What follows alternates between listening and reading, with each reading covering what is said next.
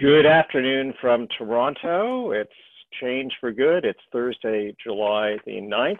It's 1 o'clock here in Toronto. We'll just give people a few minutes to sign on. I see people are coming in. We have the great pleasure of, this is, I believe, the 14th Change for Good episode in a row. And today I have the super great and inspiring privilege of speaking with Mark Tewksbury, who's joining us today. Mark is an Olympic swimming gold medalist, an educator, a social change leader, an all-around inspiring person. So Mark, I just so appreciate you having the conversation with me today. Thanks, Paul, and hello from Calgary, Alberta. It's great. It's great to be doing this. Mark and I have had a great, opportunity to have had a number of conversations over a number of months. And I've never ceased to be inspired by what you're doing, and it always, has stuck with me ever since we first met. So I just wanted to say that. Thank you. Yeah, it's a pleasure. So we, for everyone here who hasn't joined a Change for Good conversation before, we created Change for Good really as a place of inspiration, a place of community for other social change leaders and practitioners around the world, and really to give you all an opportunity to hear from people like Mark about what they're doing, how they're thinking differently, how they're starting to think about building back better, and that's why we're here. And the other thing I, as always, want to remind everyone is that it's not just a conversation between Mark and myself. It's an opportunity for everyone here who has a question for Mark. I would say don't hold back. Just share what you think, and we'll do our best to get to those. So we only have 30 minutes, so we're going to jump into it right now. So Mark, just to kick things off, I'm at home, you're at home. What's life been like for you at home since COVID started? What can you share about how things are the same or different for you? Well, it's been a pretty radical change for my lifestyle. I tended to live in Calgary, but do most of my work in Toronto, whether that was speaking or giving seminars or doing an actual 12-week training program that had people in a classroom.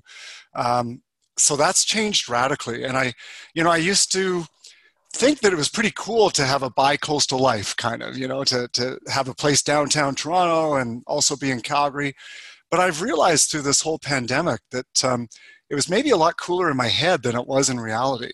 I've actually very much enjoyed being grounded. It's the first time, I think, in over 30 years that I've been home in one place this long. And I didn't realize it, but I was craving discipline, routine, those things that you take for granted when your life is just sort of set and you know where you're going to be for a while. My routine before was getting on a plane, showing up, and half the work of my life was just getting to the place where I had to be. And so, when we talk about change for good, there's going to be a lot of changes that I've adopted that I won't go back. I think it's helped me find a much more sustainable lifestyle for myself. I'm now 52 years old. So, 20 to 50, you can handle that kind of crazy life. But I think at some point I needed to make some changes. I'd already started. This pandemic has kind of accelerated the long-term sustainability. But simple things like cleaning the house every Sunday, not drinking Monday to Thursday, like just these sort of little rules and disciplines put in place has made a very meaningful impact in my life. Well, thanks for sharing that. I feel like, and you and I spoke about this before, I think that one of the interesting things that we were talking about is that perhaps one of the things that's most important about this situation we're in is it's sort of amplifying things for some people. Clearly, it feels in many ways very, very positive, and I feel very privileged and feel that way, just like you said. And at the same time, there are lots of people, the majority of people perhaps are not like that. Mm-hmm. And it's not all pleasant, Paul. Like, it's not like it's been a cakewalk. Yeah. And I think it's been devastating to see that my livelihood is changed. I have to pivot, and there's no guarantee that anything I'm going to do is going to work in the future. but I just feel like I've got a better base to start from, a more solid, grounded place to attack the new situation we find ourselves in. one of the things that we were talking about last week, you're on the board of Special Olympics Canada, amazing organization. And so I hadn't really thought about it before, but there's an organization, people who are the participants, athletes in Special Olympics. Clearly, they're not being able to do what they had before with the organization, and an organization they probably, I'm sure, depend on. Can you just sort of paint a picture of what the situation is like from your point of view for those Special Olympics athletes today? Yeah, sure. I mean, I think, Special Olympics athletes are one of our more vulnerable parts of society. They're people with an intellectual disability.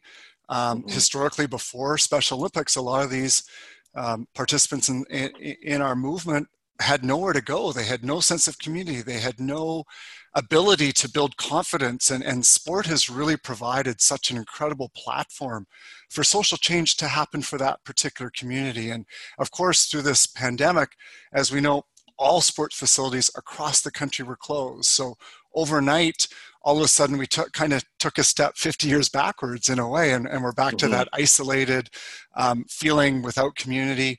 But it's been a really great learning experience. Some highlights, leadership matters. And I think we see that across the board, whether it's governments, organizations, companies, nonprofits.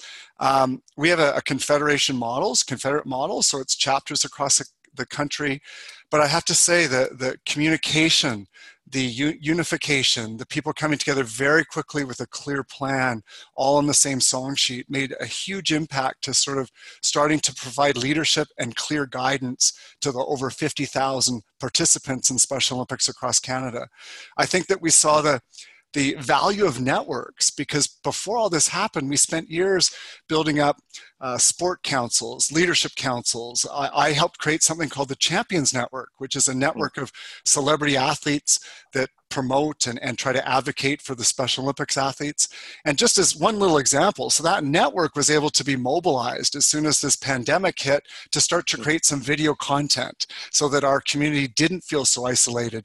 And that evolved. Our community soon learned about Zoom, and they started to have meetings with their sport groups. Special Olympics athletes are famous for loving to dance and high five. So there's been lots of DJ sessions, people like just getting creative, right? And using those networks, seeing the community rally, and finally just finding the opportunities. So what started as some sort of celebrity athlete videos turned into some meaningful Zoom meetings, turned into a series of skill building videos that will actually help our athletes be better once we get through the other side of this pandemic, building their baseline. So been a lot of lessons learned through this really difficult time. And we're now slowly opening up across the country, which comes with its own challenges when you're a federated model, because it's different in every province at the moment, but we're making it through.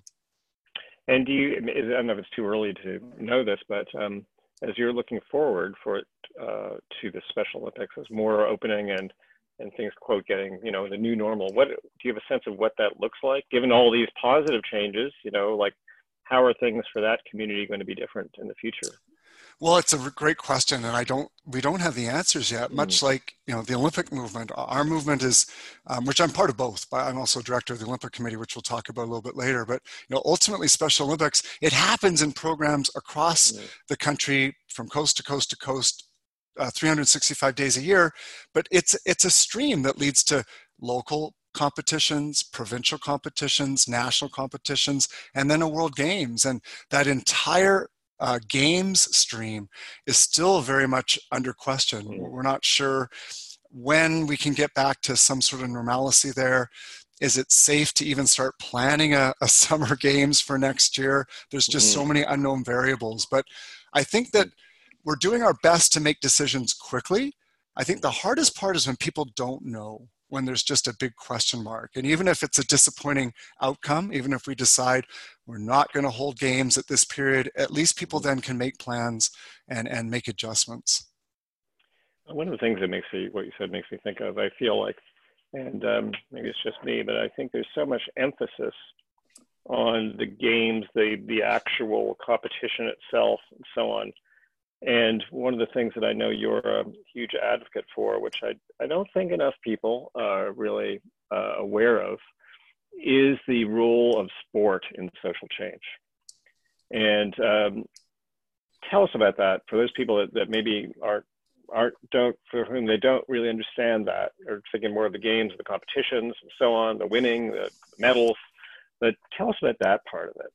Sure. And I'm going to unpack this in different phases. So we'll start with Special Olympics. I mean, I think for sure going forward, we're going to put a lot more emphasis on the short term, on community-based programs, on making sure that just getting back to your local pool, gymnasium, soccer field is possible, because that's the essence of the movement. And that simple opportunity to participate is where social change starts to happen. I've seen it with Special Olympics because this experience transcends sport. It gives people a community, B, a sense of confidence, of purpose, of having a goal in life, a sense of accomplishment, all those wonderful things. But now I'm going to sort of switch gears and say, for me personally, I grew up as a closeted gay guy in a very different time where the world was an extremely different place. And I grew up in Calgary, Alberta, which is also a different climate than it is, say, in Toronto. And for me, I just saw that I needed to belong somewhere. And even though I wasn't open about who I was, because I was good at swimming, it gave me a place to have community and ultimately success. And then on the flip side of that, I could use that platform, Olympic champion, to challenge people's idea of what it means to be gay. Because at that time, it wasn't spoken about in sport at all. And so in a roundabout way, sport created the platform for me to actually challenge societal's behaviors and attitudes towards the LGBTQ community. So I saw on an individual level just how much social change can happen. But when you think about a movement, I think that it's a tough one. And I'd really like to dissect this a little bit, because while I was able to use my platform to change things for LGBTQ community, the Olympic movement itself did not. And it took until 2014 in the lead up to Sochi, where the Russian government put out this propaganda law targeting specifically the 2S LGBTQ community, and put that whole community in a really precarious position, going into games feeling threatened and very unsafe. That forced the hand after the Olympics, I will say. Unfortunately, it was not done before, but it forced the hand of the International Olympic Committee and the Canadian Olympic Committee to change their Olympic charters to add sexual orientation in their non-discrimination clause. So again, social change came through sport, but from pressure from the outside. But now we're really faced with an interesting proposition in this world of Black Lives Matter and enormous protests and civic unrest across the globe. We've got an Olympics coming up, hopefully in Tokyo in 2021, and there's a lot of talk about this thing called Rule 50, and it prohibits athletes from demonstrating on the play field, on the podium, or in the opening ceremony. And there's a lot of controversy around that, and it's a tough one to unpack, because on one hand, it seems ridiculous. Like, why don't we just let athletes express themselves? But there's something to be said about the neutrality of the Olympic Games, that when you're on that medal podium, if I've got a gold medalist from Israel and a silver medalist from Iran, they're going to have extremely different political protests. And what happens when that starts to happen on the play field? It's also kind of worth noting that a lot of people that would like to use that maybe to protest or to show their demonstration against something, let's say somebody coming from a tyrant, a terrible country in the world where they feel they have no human rights. Well, if they protest, they probably aren't safe to go home. So there's an argument to be made that it's just kind of furthering the privilege of people that live in countries where we're free to protest, but really doesn't really help the people that live in countries where every day they can't, so the Olympics don't make anything different. So the IOC has really thrown it back to the International Olympic Committee has thrown it back to the athletes of the world to try to come up with some solutions. I'm really intrigued to see what they'll come back with, because just quickly, historically, think about Tommy Smith and John Carlos in 1968 and the Black Power salute. They were severely punished for that political protest. Their careers were never the same after. I think of Colin Kaepernick going down on a knee. And of course, he's regarded as a hero now, and he's picked up by Nike for ads, but he's still a free agent. He's not playing football, and that's what he loves to do. So there's a lot more we could do with social change, but it's how do we do that in a way that is effective and appropriate? Well, yes. And also what you said makes me think about, the world that we're in largely is working with corporations to help them be agents of social change as well. And what you just said, I think that those questions are important on all sides now, so you've got a situation where, and look at Black Lives Matter and the corporate response to this, a lot of people are saying this is a kind of bandwagon response as opposed to actually being something which is genuine and real. On the other hand, you've got some corporations, I think, who've responded in very authentic ways and see the opportunity perhaps to become real advocates for change in a way they haven't been before. That I think also makes me think about another part of your world, which I'd love you to share some about, because I don't know if this is connecting with some of the advocacy work that we're talking about. But I know in the last, recently in the last years, you've started something called Great Traits, the corporate championship program. And I'd love you to share just a little bit about that. And does that program intersect with any of the things that we're talking about here? Absolutely. So thanks for that. So Great Traits has been around for about a dozen years. We started, don't worry, that's perfect. And we came out with a book called The Great Traits of Champions. And in it, we really outlined 24 traits, 8 per section of the book.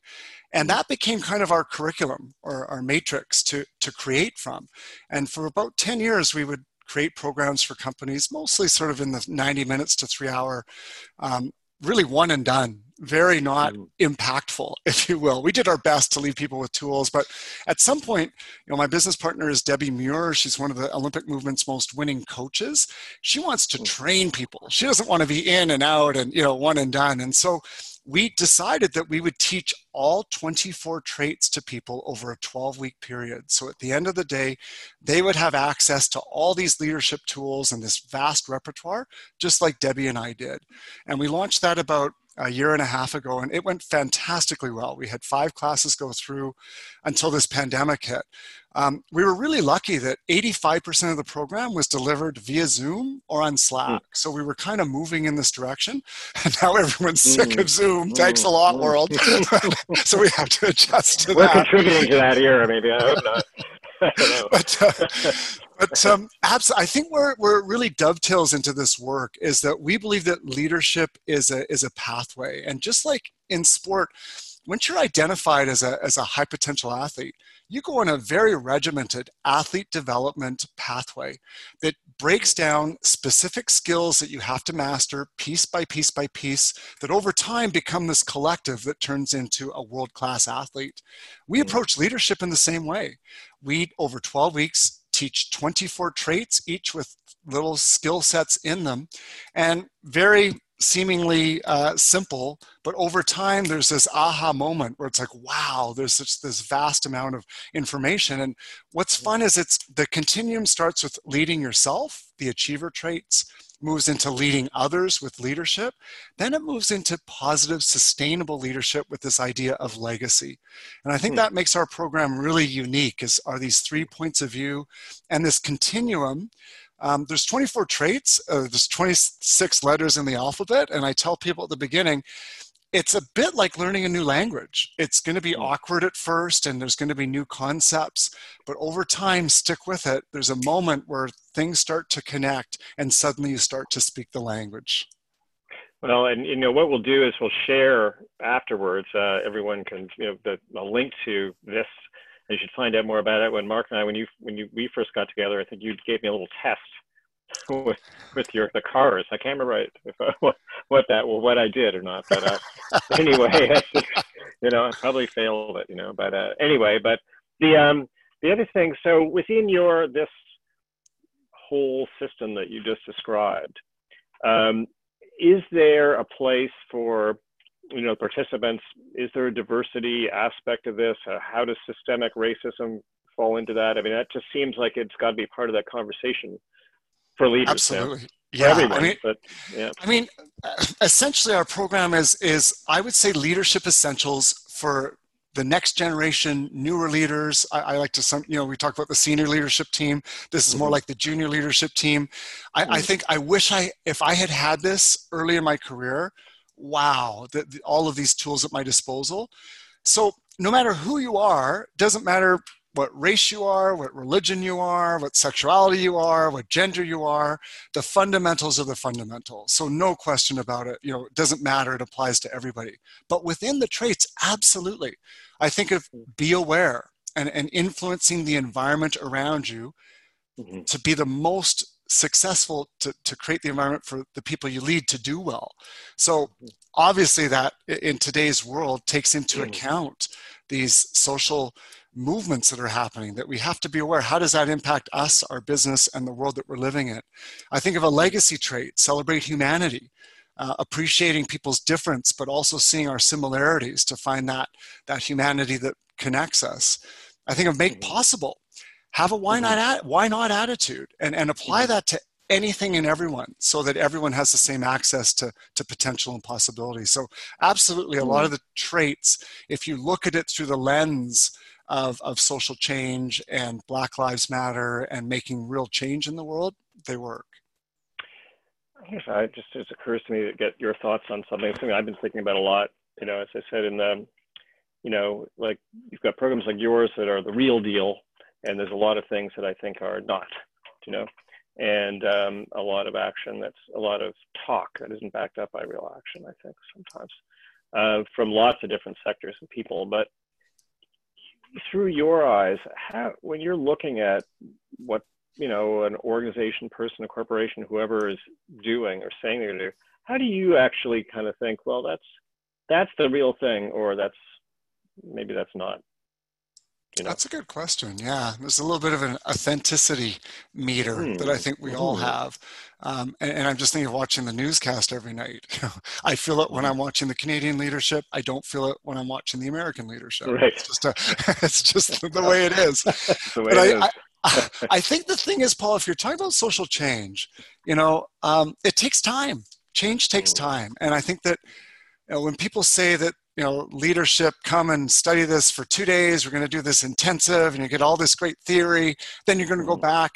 I don't think that works. I think that people are slowly waking up to the idea that unless I can apply it, unless I do it, that the learning doesn't stick, which is why we do it over 12 weeks. We just sort of very incrementally each week dish out little bit of skill building so that it's doable. And each week you have to submit an assignment that tells us how you applied the stuff that we taught that week. And you can imagine week 1, week 2, week 3, by the time you get to week 12, it's actually changed people's way of being. I think the other thing that's cool about this program is it's really like a coaching approach, in that the athlete does the work. The coach guides them, gives them the skill, but the athlete has to actually go and do it. And we take the exact same approach with our leadership training. So we guide you, we tell you what to do, but we also provide the framework to show you how you apply that, and then you feed it back. So it's been really fun to watch. It's a transformative experience for people. And we've actually had a lot of senior leaders, which I was a little bit worried about, because it's a new course, and I know a lot more senior people that are trying it out to see where it might fit within the organization. But I think that the really cool thing is, everybody, when you go back to the fundamentals, even if you're like a CEO, you sharpen your base a little bit more. And our philosophy is that the stronger your base, the higher your performance will be. I love it. Well, there's about a gazillion questions that I feel ask you now. I'm just trying in my own mind, probably, in the time that we have left, to think about the things that I think that other people would most like to hear about. But we have a question here from someone. I'll just share from Libba, I think the name is. Who says, Mark, you mentioned that in the past, change for the LGBTQ community came from the outside. What is your perspective of what the outside can do to support Black Lives Matter during the Olympics? Great question, Olivier. And Olivier was one of our graduates from the Great Traits Corporate Champions program. So there awesome. You go. Unfortunately, I think that social change, I've long believed this because I was one of the ones back in 1999 that was on the inside of the International Olympic Committee. And I just saw how corrupt it was, especially the bidding process to host an Olympics. Of course, it was the biggest prize in the world. There was no accountability. It was kind of chosen like a private club. And you can imagine how that process just over years and years came undone. It just wasn't fair anymore.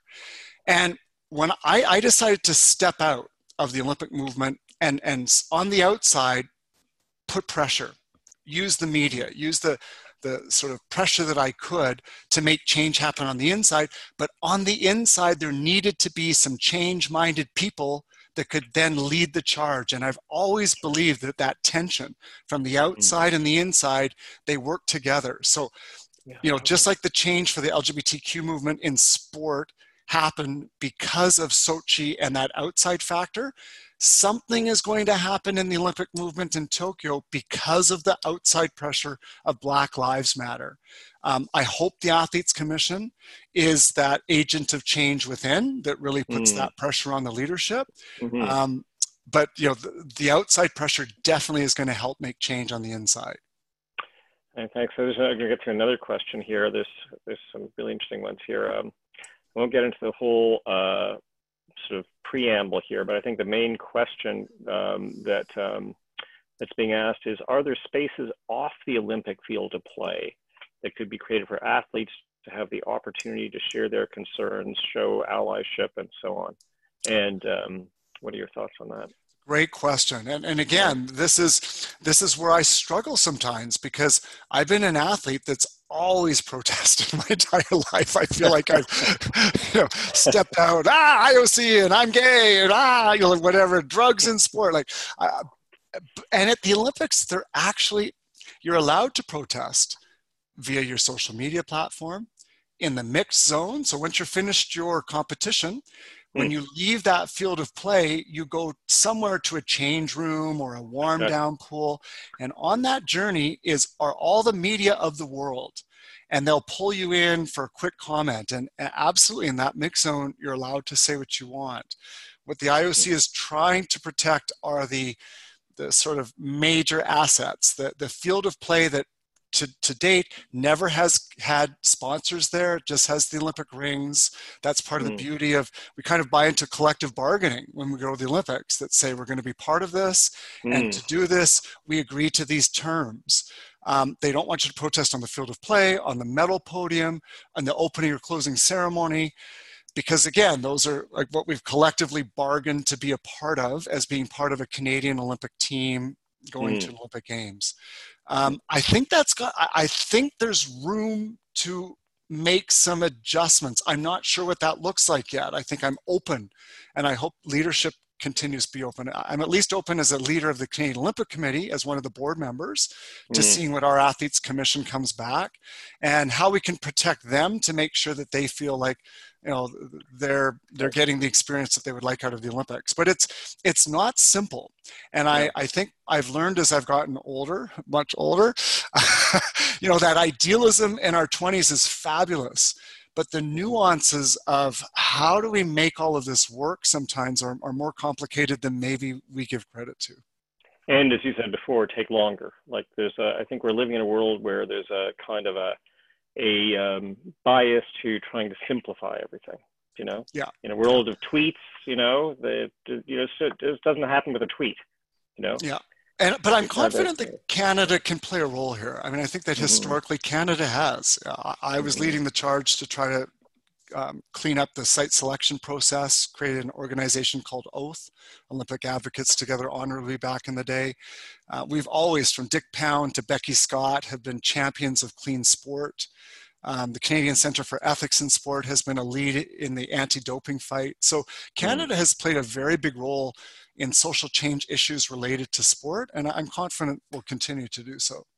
Oh, and I think that's our opportunity in general here. I think we've got an opportunity as a country to do exactly what you said. So And actually, we were the first. So it was so interesting when the pandemic hit and the International Olympic Committee kept saying, the games will go on no matter what.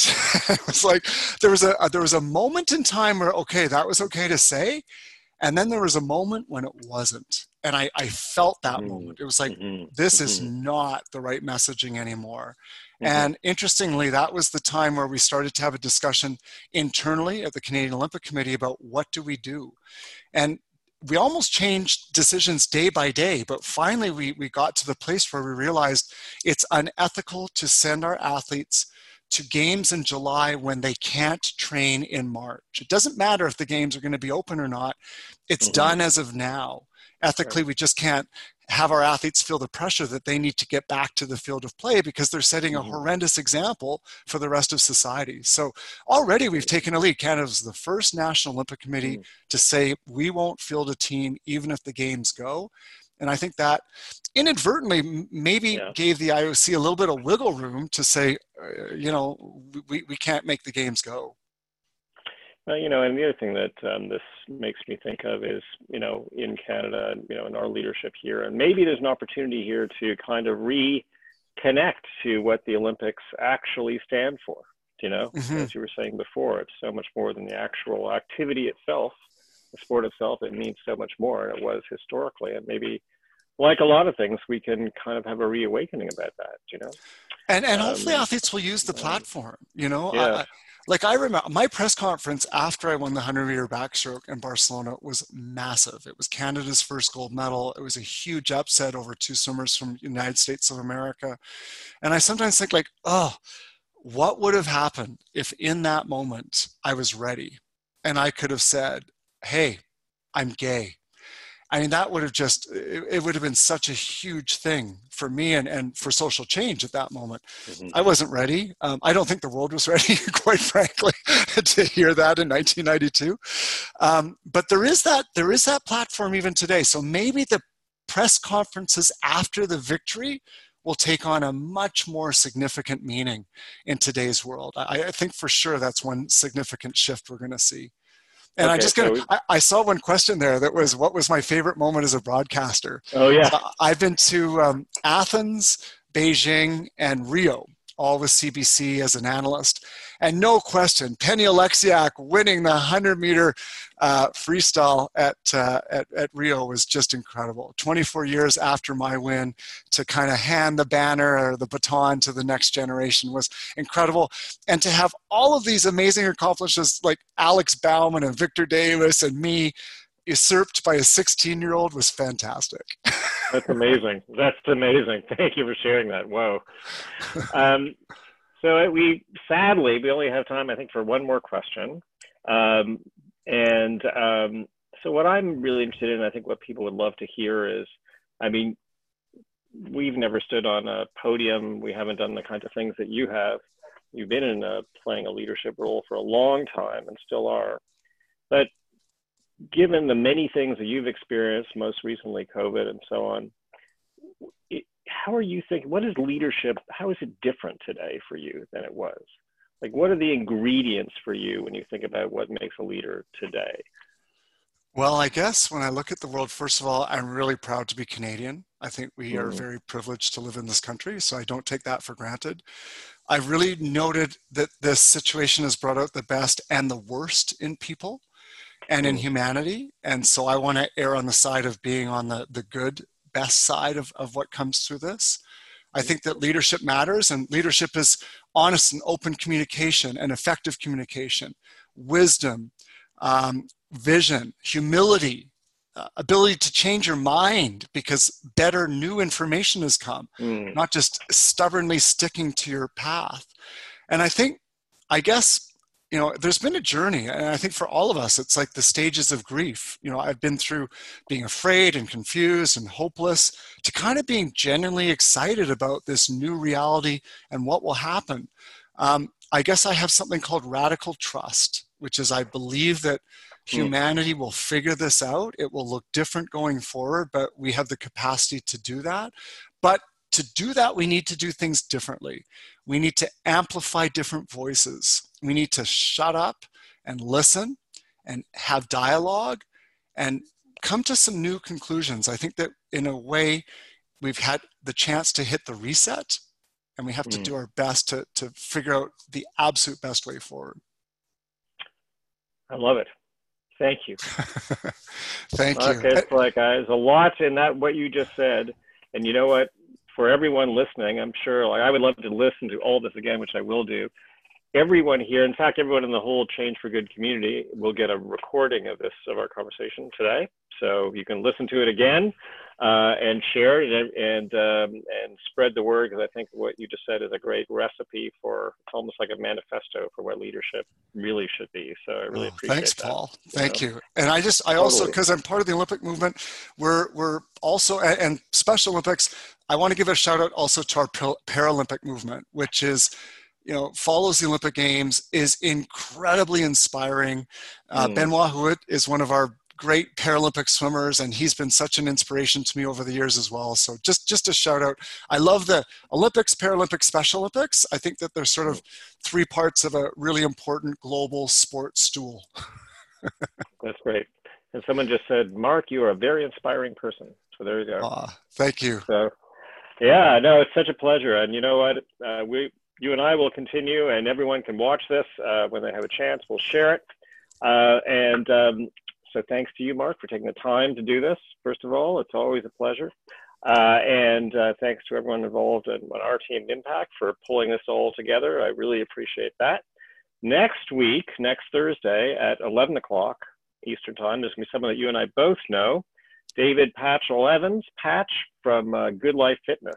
So so excited to be talking with him. Incredible entrepreneur, social visionary, and everyone who's watching that, he's releasing a new amazing new book, which is about leadership for resilience for leadership. And so that's going to be an opportunity for anyone next week to get a preview of what that's all about and to get a copy of it. So look forward to that. But thank you again, Mark, and thanks to everyone here today. We'll see you next week. Thanks, Paul.